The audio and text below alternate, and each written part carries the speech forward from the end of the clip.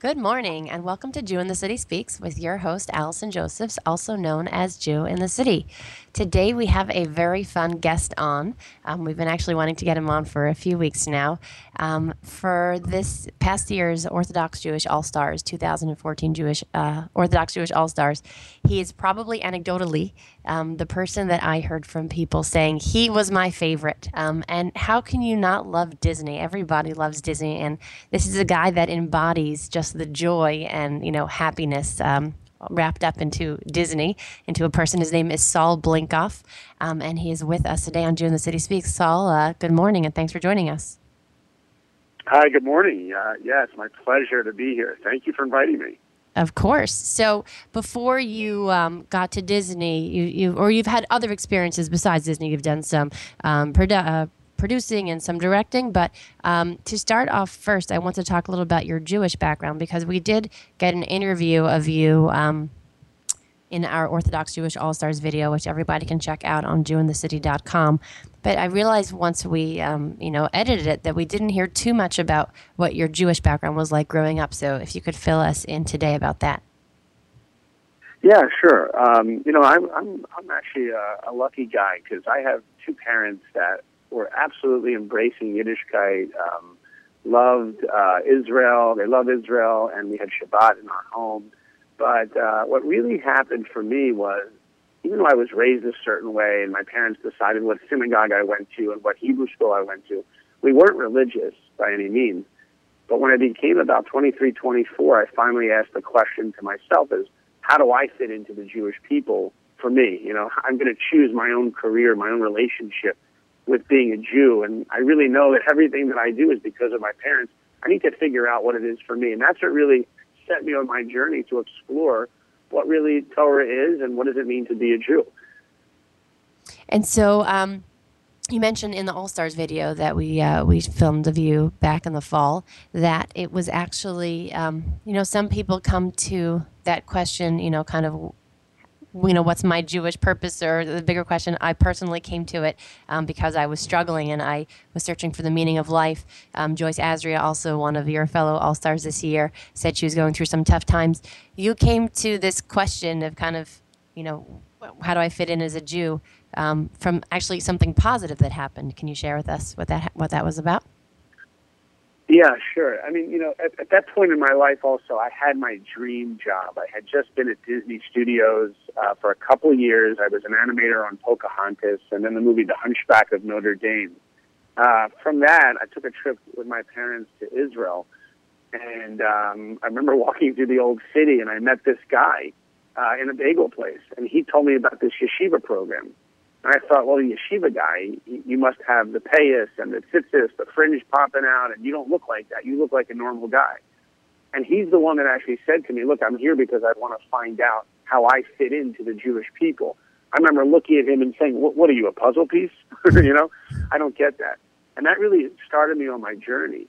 And as a matter of fact, when I went back to Disney, after The Hunchback of Notre Dame, we started working on the film Mulan. I was an animator on that movie. Worked on Mulan for 3 years. At the end of Mulan, we find out at the studio we're going to be working on Tarzan next. There's just one problem. They're not ready for us to go into Tarzan because they're still figuring out the script. So we have what we like to call downtime. Downtime is you get paid to do nothing. It's awesome. I always tell people, anyone offers you a job with downtime, take the job. Because you know what downtime is at Disney World? You're riding the roller coasters. It's Space Mountain, Thunder Mountain, Splash Mountain. So me and my friends are crashing different Disney parks and different Disney hotels, and I'm floating on my back at the most beautiful hotel. It's the Disney Beach Club Hotel. I'm in this current swimming pool in the back of the hotel, and I'm telling you, Allison, I had every single thing I wanted in my life. I had every checkbox that you have for your dream. I had everything checked off. I had my dream job. I was making a good living. I had great friends. I had the best girlfriend, who I later married. I had a sports car. Everything I had.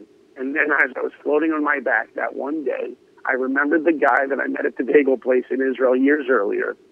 And I told all my friends, you know what? I'm going to Israel because it just wasn't enough. It just wasn't enough. I wanted more meaning. I wanted to find out, how do I connect to the Jewish people? How do I fit in? And I got on a plane and I went to Israel. It was How an long was it amazing from program that? called Because we didn't get this Israelite. from the video. How long from the floating on your back to get showing up in yeshiva? How long a period was that? Probably 2 weeks. Oh wow! I So mean, literally you felt after it and that you did day, it, huh? because I was. Oh yeah, exactly. And it's funny because I actually reflect quite often on that moment. What made me go? What made me push me to go? Because it's one thing to go, wouldn't it be nice if I knew more about Judaism or how I fit in, but to actually get on a plane and go. And I'll tell you, I was a little hesitant. I was a little nervous about it. I mean, none of my friends were Jewish at Disney. None of them were doing anything like this. I felt a little alone, but I thought, you know what? I got the free time. Let me go see what happens. I have nothing to lose. And it was only a 10-day program. And during that 10 days, I met Rabbi David Aaron and Rabbi Benny Friedman of Israelite. Now they run a yeshiva Oraita, which is unbelievable and wonderful.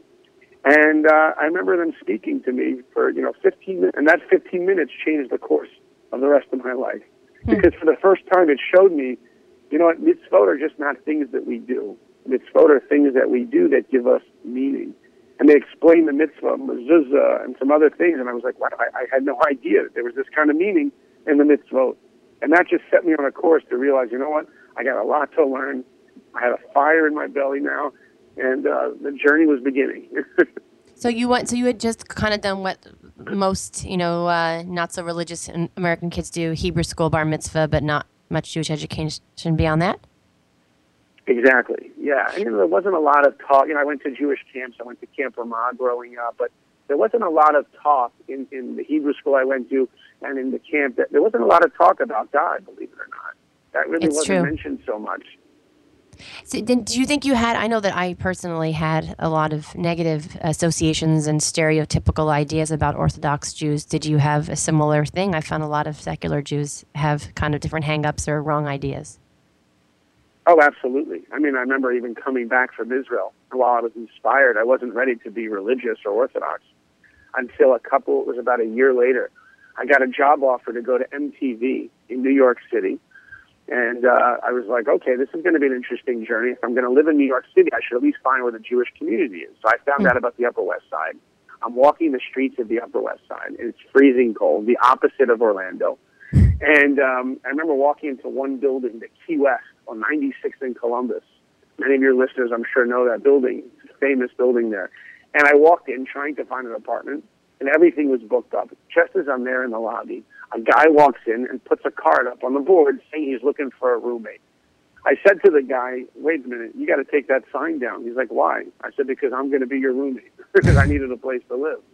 He says, well, okay, hold on, I got to ask you a question. I said, what? He says, are you Shomer Shabbos? I said, what's that? He says, if you're asking what Shomer Shabbos is, you're not Shomer Shabbos.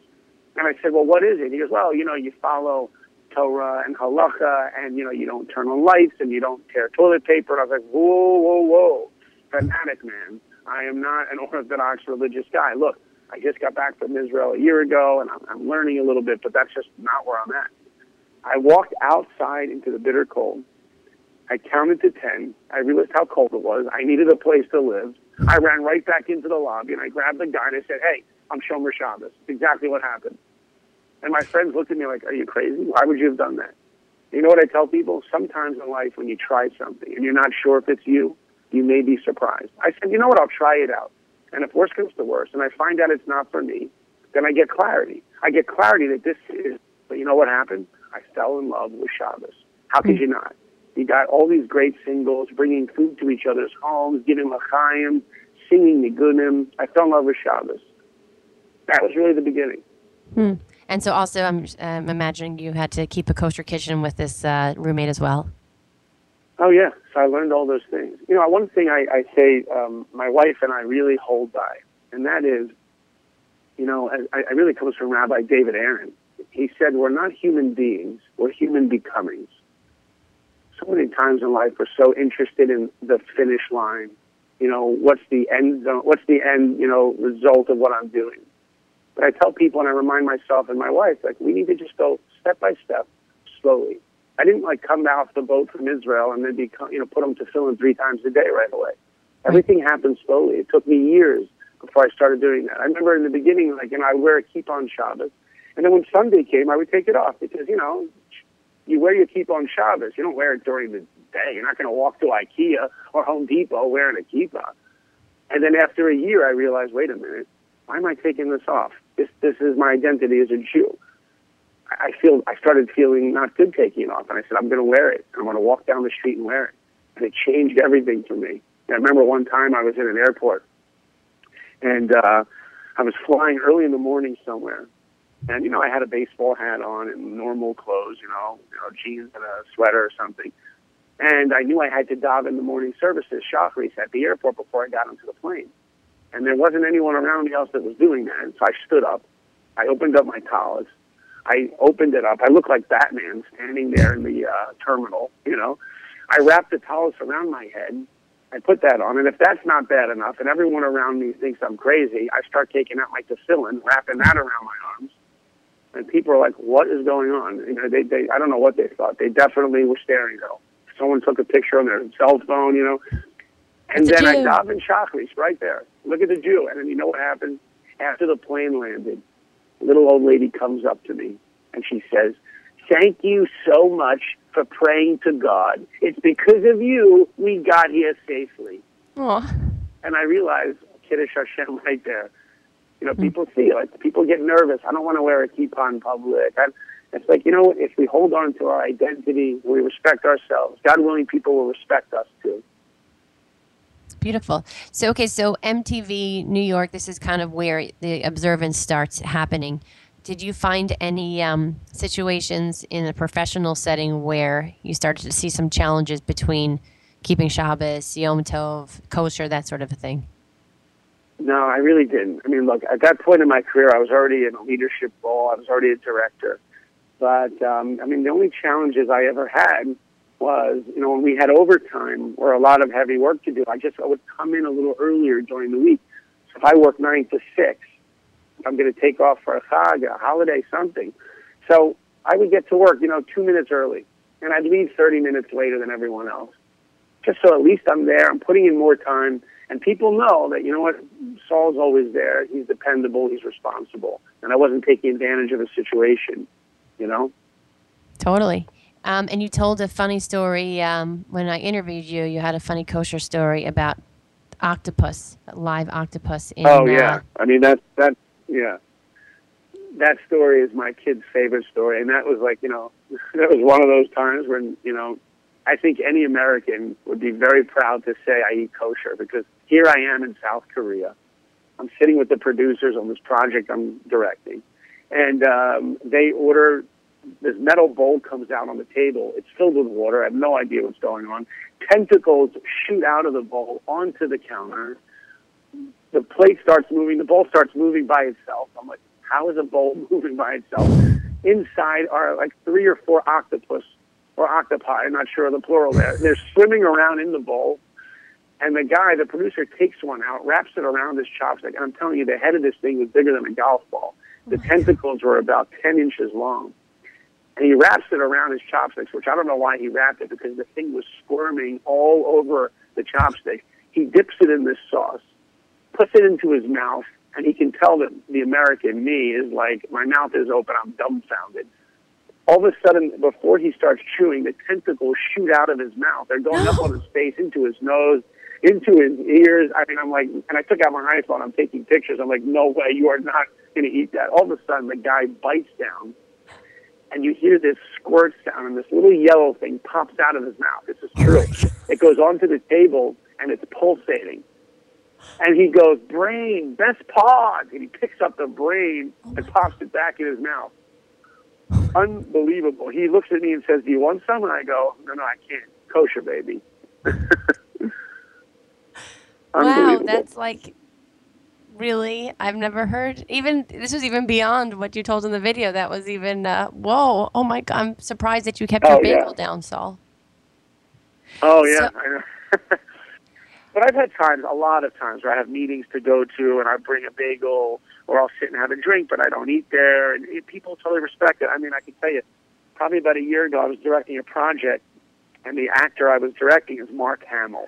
Mark Hamill is Luke Skywalker. I mean, my first movie I ever saw as a kid was Star Wars. I'm 7 years old. Mark Hamill is my idol. And now a year ago, here I am directing him. Unbelievable day. So we go in there, and I'm directing the voice. He does voiceover. He does a lot of animation. Most people don't know. Affecting him for this character. We take a break to have lunch. He's opening up his sandwich, and he sees there's a wrapper, and it says in Hebrew letters. So he looks up, and he says, "What is this?" I say, "Well, it's kosher." He's like, "Oh, why? What's kosher?" We had a 30-minute talk. I became the rabbi all of a sudden, you know. We had a 30-minute talk about what kosher is, and he thought it was fascinating. I mean, that's one of those times where, like, they were ordering food for 8 people on the set, and instead of me just ordering kosher for myself, they said, we'll order kosher from a restaurant. Everybody will have it. And it opened up a dialogue, and it was wonderful. Amazing. So it seems like, this example, and I'm sure other things, you have an opportunity with your platform of working in Hollywood and Disney to teach people to, have you think there's ever been any stereotypes that people didn't realize that you were Jewish or observant that you overheard and then you got to explain, or are people pretty respectful? Yeah, I mean, like, about 2 years ago, I was directing a Disney show called Doc McStuffins, which is a really popular preschool show. Many adults have never heard of it, but every human between the ages of 3 and 7 on planet Earth knows the show because it's really popular. It's a wonderful show, and I was directing it in Dublin, Ireland. So I moved my family to Dublin, Ireland for the year because that's where the studio was that was actually making the episodes. And while I was there, I'm in this very small studio, and I got to figure out where I'm going to daven mincha every day. So there I am working, and I'm not going to be able to go home. It's the middle of the day to daven the afternoon service. So I found this closet. Basically, it was a closet. It was a custodial closet that wasn't being used. Thank God it didn't have any strong fumes or smells. And I would go into this closet every day, and I would pray. And after about 2 months, one lady who had a desk outside the closet, she finally asked me, I'm surprised it took 2 months. She's like, why do you go into the closet every day? And I said, well, this is an afternoon ritual that Jews do where we pray to God. It's a 15-minute thing. And she thought that was fascinating. And we ended up talking about that and about 1,000 other things about Judaism for hours also. Most of the time, the blocks of why we're nervous to, identify as a Jew or publicly, do the mitzvot is because we think people are going to think we don't fit in. And one of the most wonderful things about being a Jew is knowing that we can fit in being ourselves. I mean, look at the world. Look at the impact we have over the world. We stick to our guns. We stick to our values, and we change the world. It's so true. It's interesting. I was speaking to a woman on a speaking engagement a few months back, and one of her complaints with the religious Jewish community is that she said, you don't contribute anything. Look at all the things that, secular Jews have contributed. And once you become a religious Jew, you lose that ability to contribute. And I said, wait 1 second. Check out these Orthodox Jewish All-Stars. This is just, a sample of different things that people can do while they stay true. So you're such an amazing example of being able to balance both worlds. Now, I know your family is also very talented and involved in some different entertainment type of stuff. Could you tell our listeners a little bit about what some of your talented family members do? Yeah, sure. It's funny. I remember with my oldest daughter, Mihira, who's now 10, when she was about 6 months old, my wife comes in and she says, honey, there's an audition for a Huggies commercial. They need a baby that has that, like, Gerber baby look. And our daughter really had that, like, round head and a little blonde, fuzz on her forehead with big blue eyes. So my wife wanted to take her. I'm telling you, they must have had, 500 babies in that hotel lobby. They had the audition here in Hollywood. And I told my wife, go have a good time. Well, she didn't book that, but my wife fell in love with the idea of taking our daughter on different auditions. Well, that sprung into my daughter, who loves acting, and she was about 4.5 years old, and she booked her first Kmart commercial. And she just loved it. She loved dressing up in a little dress and being on the set, and she was really well behaved and had a real professionalism. Even for a 4-year-old, it was amazing. And, we never pushed it on her. We just kind of gave her the opportunity and exposure to it, and she just took to it. She did a couple of commercials through the years, and then she booked a role on a Disney show called Phineas and Ferb, which was a very popular animated funny show that's more geared towards, I would say, 7 to 12 years old, a little older than the preschool. And she booked a role on that, and she loved it, and she was wonderful in that. But we don't send her out for everything. We're very careful. I remember there was one audition she had where they wanted, a 6-year-old girl who, it's a drama, like a law drama show on TV. I don't remember the name of it, where she goes over and she finds her father who was shot and she's crying. And I'm like, no, she's not going to be auditioning for that. But she really got the bug. And then my younger son, also, by the way, my daughter did a movie called Hotel Transylvania. She was one of the werewolf puppies. And that's something that we like that she does voiceover. We're a little more hesitant letting her go on the sets of films and television shows, specifically because, you have to take her out of school and all that, and you have to be careful. As a matter of fact, we had one audition that she had, which was for a TV show for Fox, which ended up never getting made. It was a show called Outnumbered that they were in pre-production here, and she auditioned out of hundreds and hundreds of kids. This would have been a starring role as one of the kids on this live-action show. And she had an audition from hundreds of kids, and she got a callback, and she had another callback, and finally it was down to her, and another girl. And it was a really nice role, and it was really, she would basically be playing herself, a creative, sensitive 8-year-old. She was 8 at the time. And we finally told the manager and her agent, we said, just to remind you, she can't work on Friday night and Saturday, just so you remember. She says, oh, yeah, let me tell the Fox executives. So there she went with the Fox executives and told them, and the executives said, I'm sorry, but we only shoot the show on Friday night, so we're going to have to pass. So we were like a little bummed, but it wasn't really a hard choice for us, because obviously, we've already decided that keeping Shabbat is who we are. It wasn't even what should we do kind of. But what happened the next day was unbelievable. We get a call back from her agent that Fox wants to shift their schedule of shooting because they really want her in the show. And even our agent said that has never happened. Yeah. Wow. So then we said to the agent, well, there's just one thing we should remind you also. She's like, well, what's that? We said, well, she also doesn't work during the Chagim, Rosh Hashanah, Yom Kippur, Sukkot, Passover.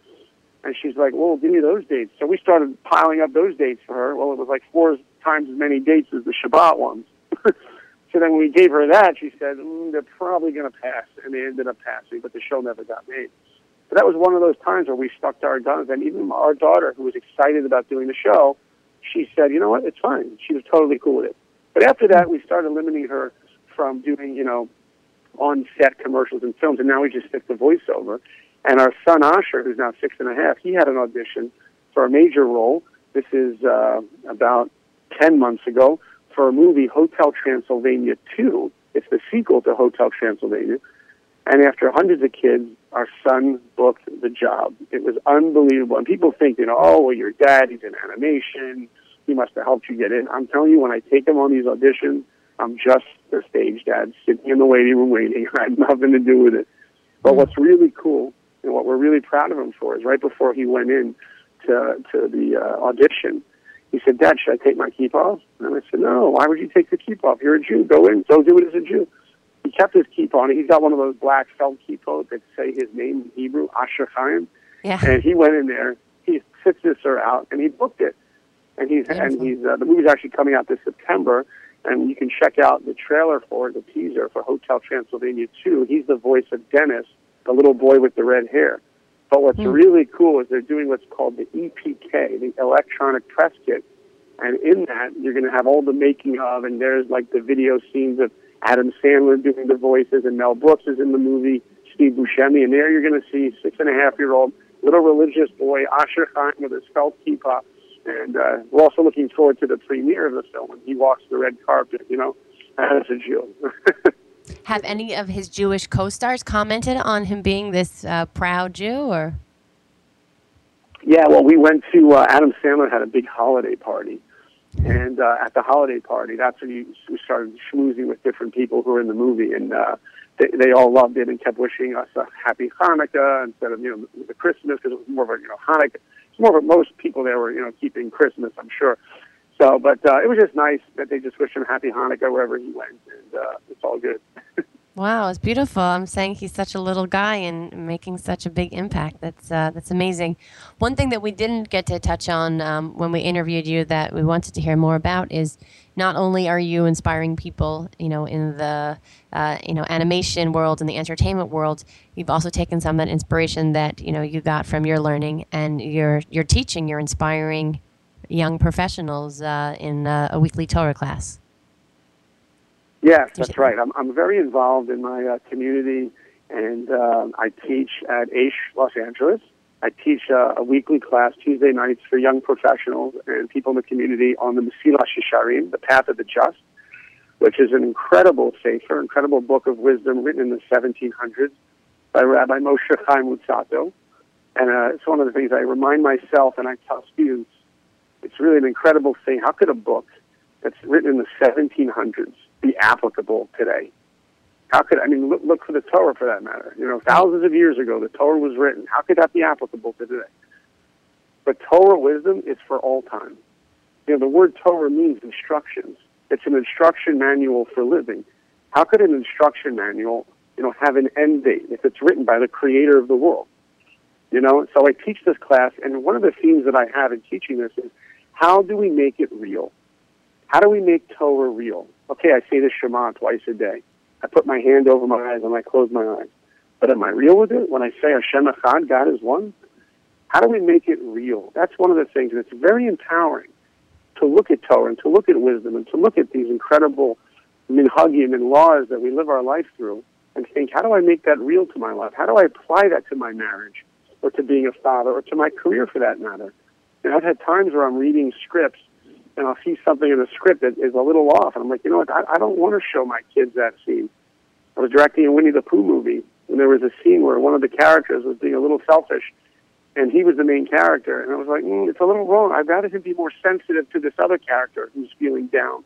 And we changed the story. I try to put, those Torah values into whatever I do. As a matter of fact, not only did I change the script on that movie, but I actually hid something in the movie. The movie is Winnie the Pooh Springtime with Roo. And the very first 2 minutes of the movie, little Roo jumps out of this book and is talking to the narrator. And the narrator's talking about Winnie the Pooh. And Roo's saying, will Winnie the Pooh be in the movie? And the narrator says, well, yes, Roo, he'll be there. And Roo says, and what about Tigger?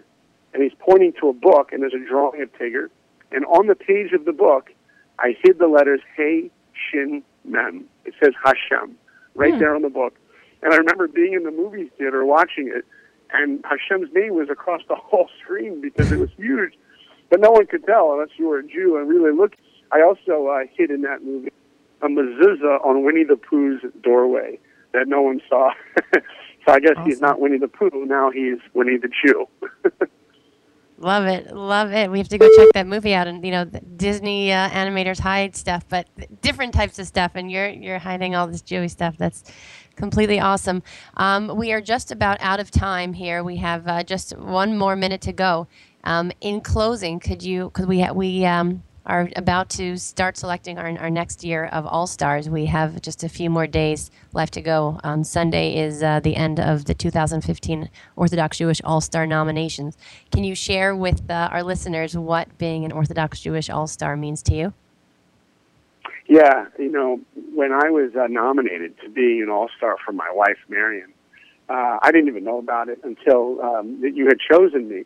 And I was honored, but I didn't really know much about it. And I have to tell you, in this year since that happened, it's incredible how many speaking opportunities that I've been given because of that, and the publicity of it, and how it's been seen by people all around the world, which is a credit to you, Allison, that you really created something that really is changing the world. And because of it, it's really gotten me great invitations to wonderful places to speak to college students and communities. Next week, my wife and I will be going. I'll be speaking in South Africa for a week. So it's been very exciting. And I really appreciate the opportunity to be able to share my story and my love of being a Jew with as many people as I can. But so, Saul, we can only do this if we have people like you to feature. So thank you for being you and for having your values and for using your talents, and for everybody listening. Saul is amazing and unique, and his family is incredible. But there's more people out there that we need to discover and we need to publicize. So please head over to JewInTheCity.com and nominate an All-Star for 2015. Thank you so much for taking time out of your super busy schedule. And we look forward to seeing you at next year's All-Star party, Saul. Wonderful. Thanks so much, Allison. And, have a great day. Thank you to your listeners. All the best. Bye-bye. And you can join us here next week, same time, same place. Thanks for listening.